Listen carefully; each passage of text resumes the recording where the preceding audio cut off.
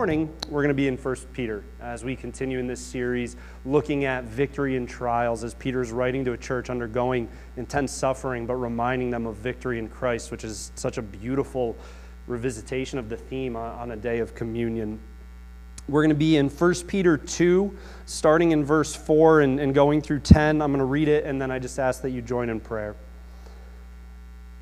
1 Peter 2, starting in verse 4, as you come to him, a living stone rejected by men, but in the sight of God chosen and precious, you yourselves, like living stones, are being built up as a spiritual house, to be a holy priesthood, to offer spiritual sacrifices acceptable to God through Jesus Christ.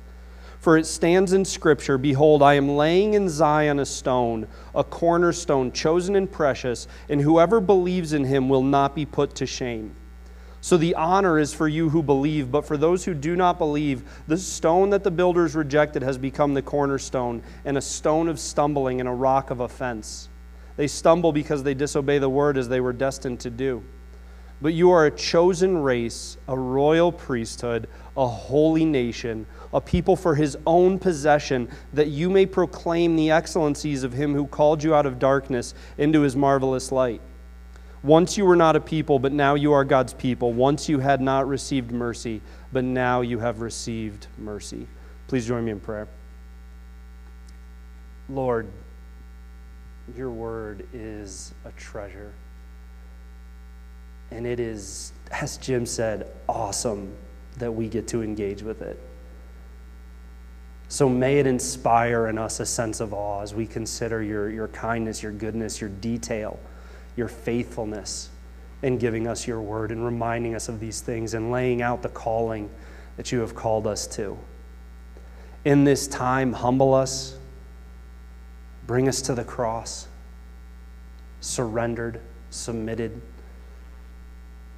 Decrease me, get rid of me. May these be your words. May we listen with ears opened by you, with hearts longing for you. Lord, use your word as a sword. Cut away what needs to be cut away. Make us look like Jesus. Mold us. Lead us in this, Lord. We want to offer you our best right now as we continue to worship. We want to offer you our everything. May this time be a sacrifice that is pleasing to you. It's in Jesus' name we pray. Amen.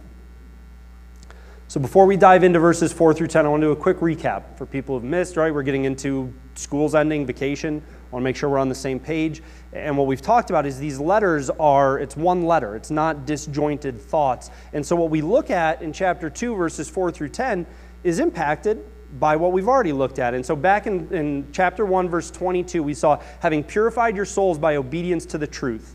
And then we went on and we looked at what Peter lays out as 3 direct results of having purified your souls by obedience to the truth. This personal, internal impact of this. You see a growing of earnesty of love for one another in a way that stretches us to our full potential. You see a transformation of behavior and character, right? Put away malice, put away slander, put away deceit and envy and hypocrisy. And then you see a craving of spiritual nourishment, like infants long for pure spiritual milk. And so in purifying ourselves by obedience to the truth, we see these personal, impactful results in our lives. And then what did we also look at in the last 2 weeks? At the core of all of this, verse 4 that we're going to start again with today, coming to him. Coming to Jesus. And we looked at how that word coming was not just, drive through, hey, Jesus, here's 3 minutes, cool, I'm on my way. But, okay, I'm coming to you to remain. I'm coming to you to abide, to sit, to learn, to listen, to be with you. And that's got to be at the core of all of this. And so what we're going to look at today, because what I believe is from chapter 122 through 2:4, you kind of see the personal impact of this purification through obedience, of coming to Jesus and abiding in him. And now as we transition, you start to see these plurals. You yourselves are being built up into a house, right? And so now we start to see the corporate benefit and blessing of when the individual believers are coming to Jesus and abiding in him and obeying him and being transformed by him. And we see now what that looks like for us as a body. And so it's a beautiful building on all of these preceding ideas. And then you come to the passage that we read, 4 through 10. And I'm going to read it a little bit quicker this time, but now that we've gone through that recap, I want to just go back through those verses. As you come to him, a living stone, rejected by men, but in the sight of God chosen and precious, you yourselves, like living stones, are being built up as a spiritual house, to be a holy priesthood, to offer spiritual sacrifices acceptable to God through Jesus Christ. So you've got this idea, this context of, okay, as I am being purified by obedience to the truth, now I, with my family members, we are being built up. And that is, don't miss this parallel detail in 1 Peter 2. As you come to him, the living stone, you yourselves like living stones. Jesus went first. Jesus set the standard. The call on the Christian's life is simple. Be like Jesus. We are meant to be conformed to the person of Jesus. We are meant to resemble him. We are meant to love like him. We are meant to live like him. This is the first and foremost calling on the life of the believer. And I love this reminder that Peter uses with this parallel language in giving that to us. Because we ask ourselves questions like, okay, I want to be a better husband. I want to be a better father. I want to be a better wife. I want to be a better mother. I want to be a better sister, a brother, a friend. And these are great things that we should ask ourselves, right? But if my first question is, okay, how do I become a better husband, and not, okay, how do I become more like Jesus, I've got the questions in the wrong answer, or in the wrong order. Because as I become more like Jesus, as I resemble Jesus, the other stuff, you'll start to see the change. You'll start to see the improvement. And so the first question, the first point that we've got to begin with in understanding 1 Peter 2, 4 through 10 is, as you come to him, the living stone, you yourselves like living stones. Church, the burden on our heart needs to be to reflect Jesus. Galatians 2:20, I have been crucified with Christ. It is no longer I who live, but Christ who lives in me. And the life I now live in the flesh, I live by faith in the Son of God, who loved me and gave himself for me. 1 John 4:12, no one has ever seen God. If we love one another, God abides in us, and his love is perfected in us. As the individual believers purify their souls through obedience to the truth and are conformed in character to be more like Jesus, we see the church being built up like living stones together. And so the question, all right, Steve, you know my dad. You've met him. We've hung out at my house. You've spent 12 total hours with my dad, 15 total hours, right? Probably fair. Joe, you've met my dad a couple times when he's been here. You've spent maybe 2 or 3 hours total with him over the years. Who would be able to tell you more about my dad, Steve or Joe? Steve. Who would be able to imitate my dad more, Steve or Joe? Steve. All right, now imagine my wife was in here and not with our sleeping daughter. Who would be able to tell you more about my dad, my wife or Steve? My wife, because she spent even more time with him than Steve has. She's watched him eat meals. She's watched him hang out with family. She's watched him play. She's watched him relax. She's watched him study the Bible. She's listened to him pray. The person who would be able to best imitate my dad and tell you about my dad would be the person who has spent the most time with him. Believers, are we trying to resemble someone who we don't even know? Or we know about, but we don't know personally. We don't know intimately. We don't know that joy of fellowship. I mean, this is the greatest privilege we have, is to know Christ. And so just keep this idea in mind that as we come to him to abide in him, the result of that is that we ourselves, like living stones, resemble Christ. And that is humbling, that is encouraging, that is a high call, but one I want to pursue, one I want our church to pursue.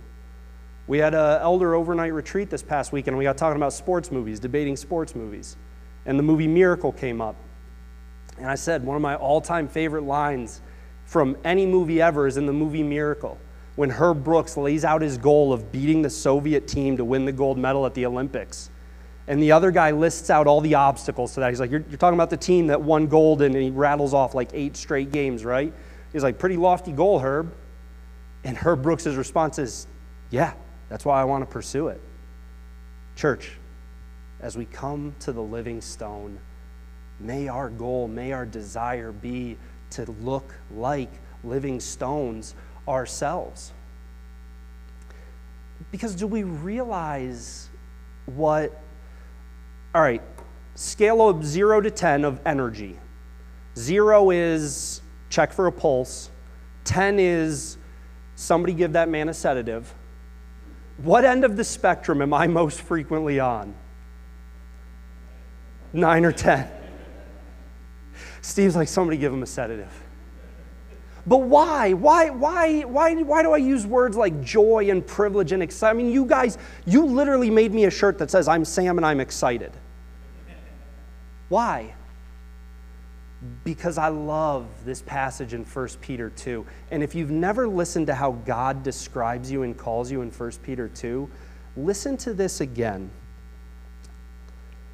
You yourselves, like living stones, are being built up as a spiritual house to be a holy priesthood. Verse 9, a royal priesthood. What? That's incredible.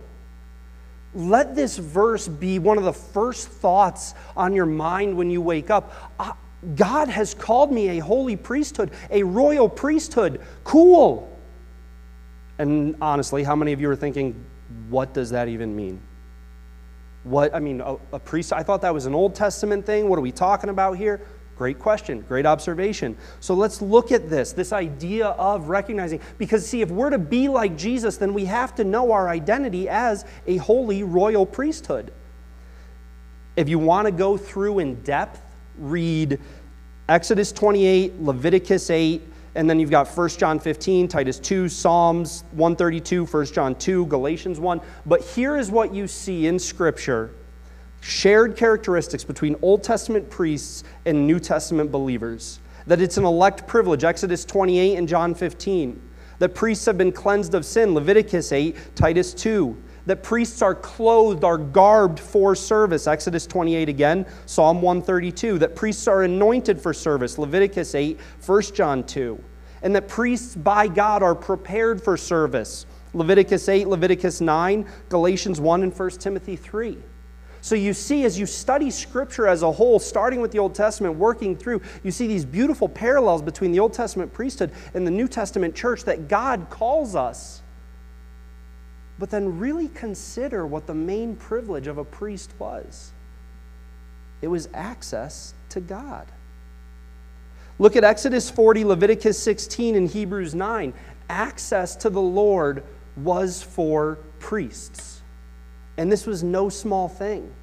This was not a trivial issue. This was a big deal. In fact, the Holy of Holies, God's seat among His people, that was only for the high priest who could enter once a year. This was a huge deal to the people, needing this intermediary. And then what do we see in Jesus' life, His death and resurrection? Mark 15, 37 and 38, and Jesus uttered a loud cry and breathed His last. And the curtain of the temple was torn in two from top to bottom. Hebrews 10, 19 through 22, therefore, brothers, since we have confidence to enter the holy places by the blood of Jesus, by the new and living way that He opened for us through the curtain, that is, through His flesh, and since we have a great priest over the house of God, let us draw near with a true heart in full assurance of faith, with our hearts sprinkled clean from an evil conscience and our bodies washed with pure water. You most likely couldn't walk before the mayor of Mansfield without an appointment ahead of time. You can go into the holy place before God on His throne when you choose, because Jesus has washed us clean. because Jesus has torn the curtain. Because we are a holy, royal priesthood. That's incredible. So see, it's not just important that we know, that we recognize, that we realize we are this holy royal priesthood and what that entails, that access that it gives us to Christ, that privilege. We can't just know it. We also have to think rightly about it. I talk a lot about war. I'm not going to apologize for that. The Bible talks a lot about the war we're in. We talk a lot about there are hard times in the Christian life. It's not always easy. The Bible talks about this. But there's a detail of the Christian life that we can never, ever overlook or ignore. And I want to tell you a story about a time when Adela and I were in Pittsburgh. So she worked for the newspaper, biggest newspaper in the city, and so they were sponsors of every fancy event, every major team. So her office department constantly got really sweet tickets to awesome events that she and I as a newly married couple could have never afforded. And because they were a major sponsor, they were always the highest level of tickets. And so we got free tickets to this incredibly bougie, way beyond our price range, way out of our social circle, like private auction, silent auction and dinner, right? And we pull up, and I pull up into the valet line, and the first car in the valet line is a vintage Jaguar. The car right behind that is a beautiful brand new Porsche. Then there's Sam in a 95 Buick Century missing all of its hubcaps with no air conditioning, so the windows are rolled down and I'm sweating like a madman in August. And behind me is a Rolls Royce. And the look on everybody's face is, this homeless person is lost. And I get out of my car and the valet is like, I don't want to touch your key. Like, nobody wants to come near me, right? So they're like, dude, you are clearly out of your element here. And then I reach into my suit jacket pocket and I pull out the silver embossed ticket that is visibly very different from every other ticket. And it says, this is the highest level VIP ticket holder. And the demeanor of everyone changes. And the valets are now like elbowing each other to get to my keys. And I was like, hey, just make sure not to scratch it, right? Right, but I mean, like, the moment I pulled out that VIP ticket, they were like, oh, this is a guest of honor. This is someone important. We need to treat him right. Like, now they're escorting me into they're like, you know, lowly people who are waiting for the general admission, please make way. God not only calls us a royal priesthood, how else, through Peter's writing, inspired by the Holy Spirit, what does God say about this? For it stands in Scripture, behold, I am laying in Zion a stone, a cornerstone, chosen and precious, and whoever believes in him will not be put to shame. So the honor is for you who believe. Think about your wedding day.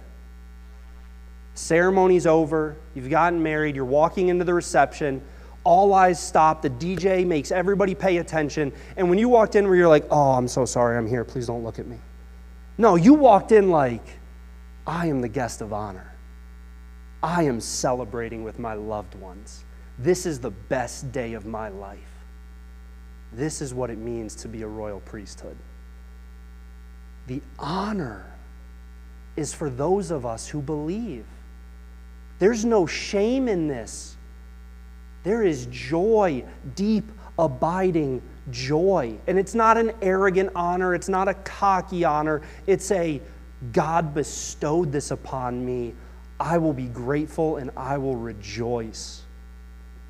John 1:12, but to all who did receive him, who believed in his name, he gave the right to become children of God. Hebrews 11, starting in verse 35, the Hall of Faith chapter, the Hall of Fame chapter. Listen to these descriptions of these believers throughout time.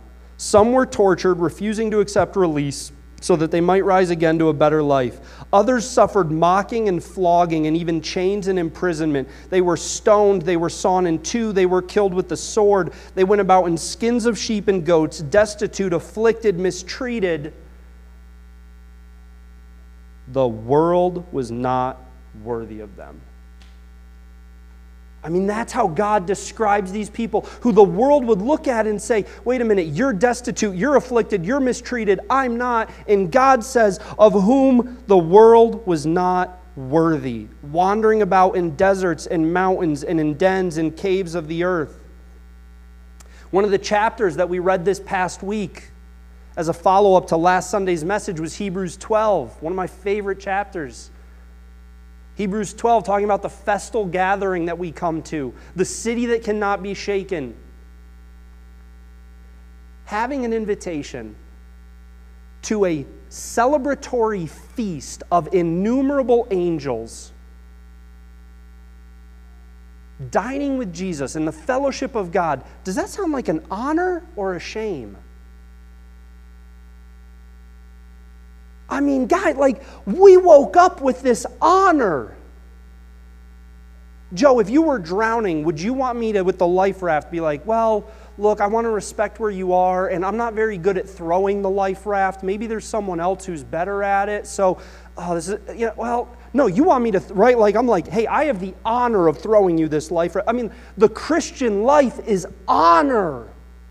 It's joy, it's vibrancy, it's, yeah, I was a sinner, I'm broken, I still continue to sin. How many times, and if you haven't heard me say it the 1,000 times before, hear me say it now, I am not perfect, your elders are not perfect, you are not perfect, we're not pretending that's what this means. But I can still walk around with a smile on my face, with joy in my heart, with abiding peace, with an abundance of peace, because I have the honor of being a son of God. This is your life, believer. This is, on the good days, on the hard days, that honor is there. That joy, that right, that priesthood is there. And it's a beautiful thing. So we have to ask ourselves, does my life reflect that I believe this to be an honor? Or does my life reflect that I believe this to be a non-essential, maybe obligatory task list? We say this all the time. Don't pray because we told you to. Don't read Scripture just so that I won't ask you about it. We do these things because it's a privilege to do them. It is a delight to do them. This is the honor of the believer. And then as we understand our identity, our calling, as we learn to think rightly about our calling, okay, so I have been called royal priesthood, now I'm thinking rightly that this is an honor, well, do we also recognize and own the responsibility of this calling? Because what does God go on to say in verse 9? He says, you are a chosen race, a royal priesthood, a holy nation, a people for his own possession. Why? That you may proclaim the excellencies of him who called you out of darkness into his marvelous light. Malachi 2:7, for the lips of a priest should guard knowledge, and people should seek instruction from his mouth, for he is the messenger of the Lord of hosts. Matthew 28:18-20, and Jesus came and said to them, all authority in heaven and on earth has been given to me. Go therefore and make disciples of all nations, baptizing them in the name of the Father and of the Son and of the Holy Spirit, teaching them to observe all that I have commanded you. And behold, I am with you always to the end of the age. 2 Corinthians 3:5-6. Before any of us, what did we look at last week? The enemy's opinion versus God's opinion. A living stone described by men as rejected, but described as by God as chosen and precious. A difference of opinion. Which one are we going to listen to? So before we start to listen to that opinion of the enemy who says, okay, that's great, you're a royal priesthood, but you're not sufficient to do this. You're not as comfortable public speaking. You're not as smooth and well-polished. You're not like, save that part of the responsibility for the priesthood that's good at it. Listen to 2 Corinthians 3:5-6. Not that we are sufficient in ourselves to claim anything is coming from us, but our sufficiency is from God, who has made us sufficient to be ministers of a new covenant, not of the letter, but of the Spirit. For the letter kills, but the Spirit gives life. You want to know why I absolutely believe that you are sufficient to share the gospel, to proclaim the excellencies of him who called you? Because God has made you sufficient. you are indwelt with the Holy Spirit. That is the sufficiency the believer needs. Now, we train ourselves in this, we equip ourselves in this, we prepare, we get better at this, we prepare to make a defense. But the sufficiency is not our own in fulfilling our calling and owning the responsibility of the priesthood. A responsibility that is what? An honor. And so how do we minister this? It's the last part that he says, right? It says that you may proclaim the excellencies of him who called you. It's the gospel. Michael Wilder is a former Mormon, and now he's a missionary to the Mormons. Got saved through Scripture, and he has this beautiful description of this. He says, people can lose faith in whatever false system they believe in a myriad of ways, but losing faith in a false system is not going to save them. The gospel is going to save them. It's not about winning arguments. It's not about dismantling their worldview and walking away feeling superior. It's not about poking holes in whatever they believe and saying, see, I was able to tear apart your argument. That's not what is going to save people. The gospel is what we have been called to be ministers of, to proclaim. 1 Corinthians 2, 1 and 2, and I, when I came to you, brothers, did not come proclaiming to you the testimony of God with lofty speech or wisdom. Sam, I'm not a good speaker. Well, Paul says he wasn't a good speaker. You're in good company. I did not come to you proclaiming the testimony of God with lofty speech or wisdom, for I decided to know nothing among you except Jesus Christ and Him crucified. 2 Corinthians 4, 1 and 2. Therefore, having this ministry by the mercy of God, we do not lose heart. But we have renounced disgraceful, underhanded ways. We refuse to practice cunning or to tamper with God's word. But by the open statement of the truth, we would commend ourselves to everyone's conscience in the sight of God. One of my favorite quotes about the gospel, a guy was speaking on it. Because did you catch the note? Did you catch how God described Jesus in 2 Peter 2 as well? He also says, the stone that the builders rejected has become the cornerstone, a stone of stumbling and a rock of offense. Speaker one time said, the gospel will offend people. It will. It is not the Christian's job to add to the offense, nor it is the Christian's job to apologize for the offense. It is the Christian's job to proclaim the gospel. Michael Wilder again describes it as this. He says, let the word of God do the offending, but don't be the one that unnecessarily offends. So as we minister as a royal priesthood, we're not ministering from a place of I'm better than you. We're ministering from a place of, dude, I love you. I recognize that apart from Jesus, I'm dead in sin. I want you to experience the honor of this royal priesthood with me. We're approaching it with the heart of Christ, going all the way back to what? As you come to Him, a living stone, you yourselves like living stones. We approach the world in our role as royal priesthood with the same heart that Jesus did. 1 Corinthians 16:14, let all that you do be done in love. Colossians 4, 5 and 6, walk in wisdom towards outsiders, making the best use of the time. Let your speech always be gracious, seasoned with salt, so that you may know how you ought to answer each person. 2 Timothy 2:25, talking about a man of God, and Paul says, the man of God, the teacher of God, must be able to correct his opponents with gentleness. God may perhaps grant them repentance leading to a knowledge of the truth. If an unbeliever, if you typed up everything you've ever said about unbelievers, if we typed up everything the way I talk about unbelievers, the way I talk to unbelievers, and if I handed that transcript to the unbelieving world and they read it, would they see gentleness, graciousness, mercy? Would they see a desire for their repentance?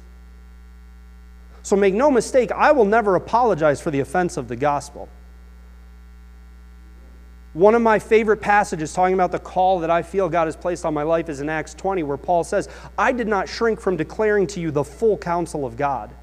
Shame on me if I avoid the hard passages just because it makes people uncomfortable. and feel like we've got to change and grow. But shame on me if I add to the offense of the gospel by being a jerk about it. I mean, if this is an honor, if I believe this to be an honor, am I really so selfish that I don't want to share that honor? What makes a great experience great? Is it going through it by yourself? Or is it better when you experience it with loved ones? When I go on vacation, I'm not like, hey, Adeline, have fun at home. I'm heading over to Scotland to go hiking the mountains. I'll send you a postcard. I'm like, let's do it together. That will be fun. Coworkers, let's be in heaven at that festal gathering of innumerable angels together. See, when I believe that being a royal priest of God is an honor, I want to share that honor with people. Because I want to resemble Jesus. So if you're weary, if you're beat down, if you're burdened, if you feel like you're not sufficient, remember 1 Peter 2, 4 through 10. God has called you a royal priesthood, a holy priesthood, a chosen people for His possession. And He describes it as something without shame, an honor.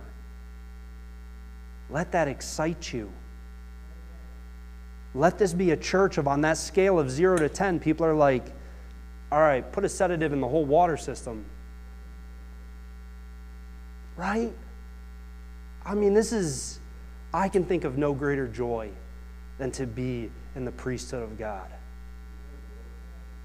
Believers, that's you. Let's pursue this.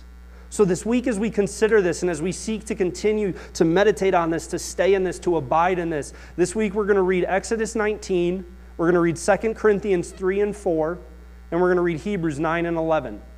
And look for these themes of these verses in 1 Peter in each of these chapters. And then as we're reading, let's just do self-reflection. Does my life indicate that I believe being a disciple of Jesus is an honor? Does my speech indicate that I believe this is an honor? Does my thought life indicate that this is an honor?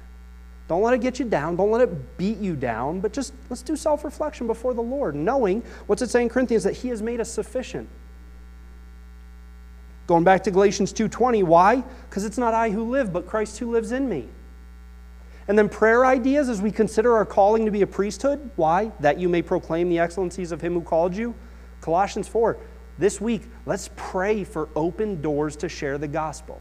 I mean, deliberately, look down the row, look at who's ever sitting next to you, and say, hey, okay, I'm going to pray that you get an open door to share the gospel, and I want you to pray that I get an open door to share the gospel. Right? Let's proclaim the excellencies of Him who called us. And then the connect as we seek to also be that family that knows one another, that loves one another. Reach out to somebody from CBC and say, hey, how you doing with this passage? Joe, dude, whatever Monday, Tuesday you had, it's Wednesday. I want to remind you that it is an honor to be in the priesthood. Have a great day, brother. Build one another up. Let's celebrate this together. Please join me in prayer. God, thank you that for those who believe that we will not be put to shame. Thank you that we are insufficient on our own. I think of the prayer in your word where it says, don't give us more than what we need so that we don't become cocky and arrogant, thinking that we're fine without you. So thank you that we are insufficient apart from Jesus. That apart from abiding in the vine, we can do nothing. But thank you that for those of us who believe that we have been given the right to abide in the vine, the right to be a royal priesthood, to be a chosen people. Thank you for this honor. May we walk in it. May we proclaim your excellencies every day. It's in Jesus' name we pray, amen. Pastor Sam here. Thanks for joining us for a Sunday sermon. If you're interested in more of the sermons from this series or some of our past sermon series that we've done, you can find them at discovercommunity.org under the sermon file. Otherwise, you can subscribe to this channel to make sure you stay up to date on all our content. Thanks for joining us.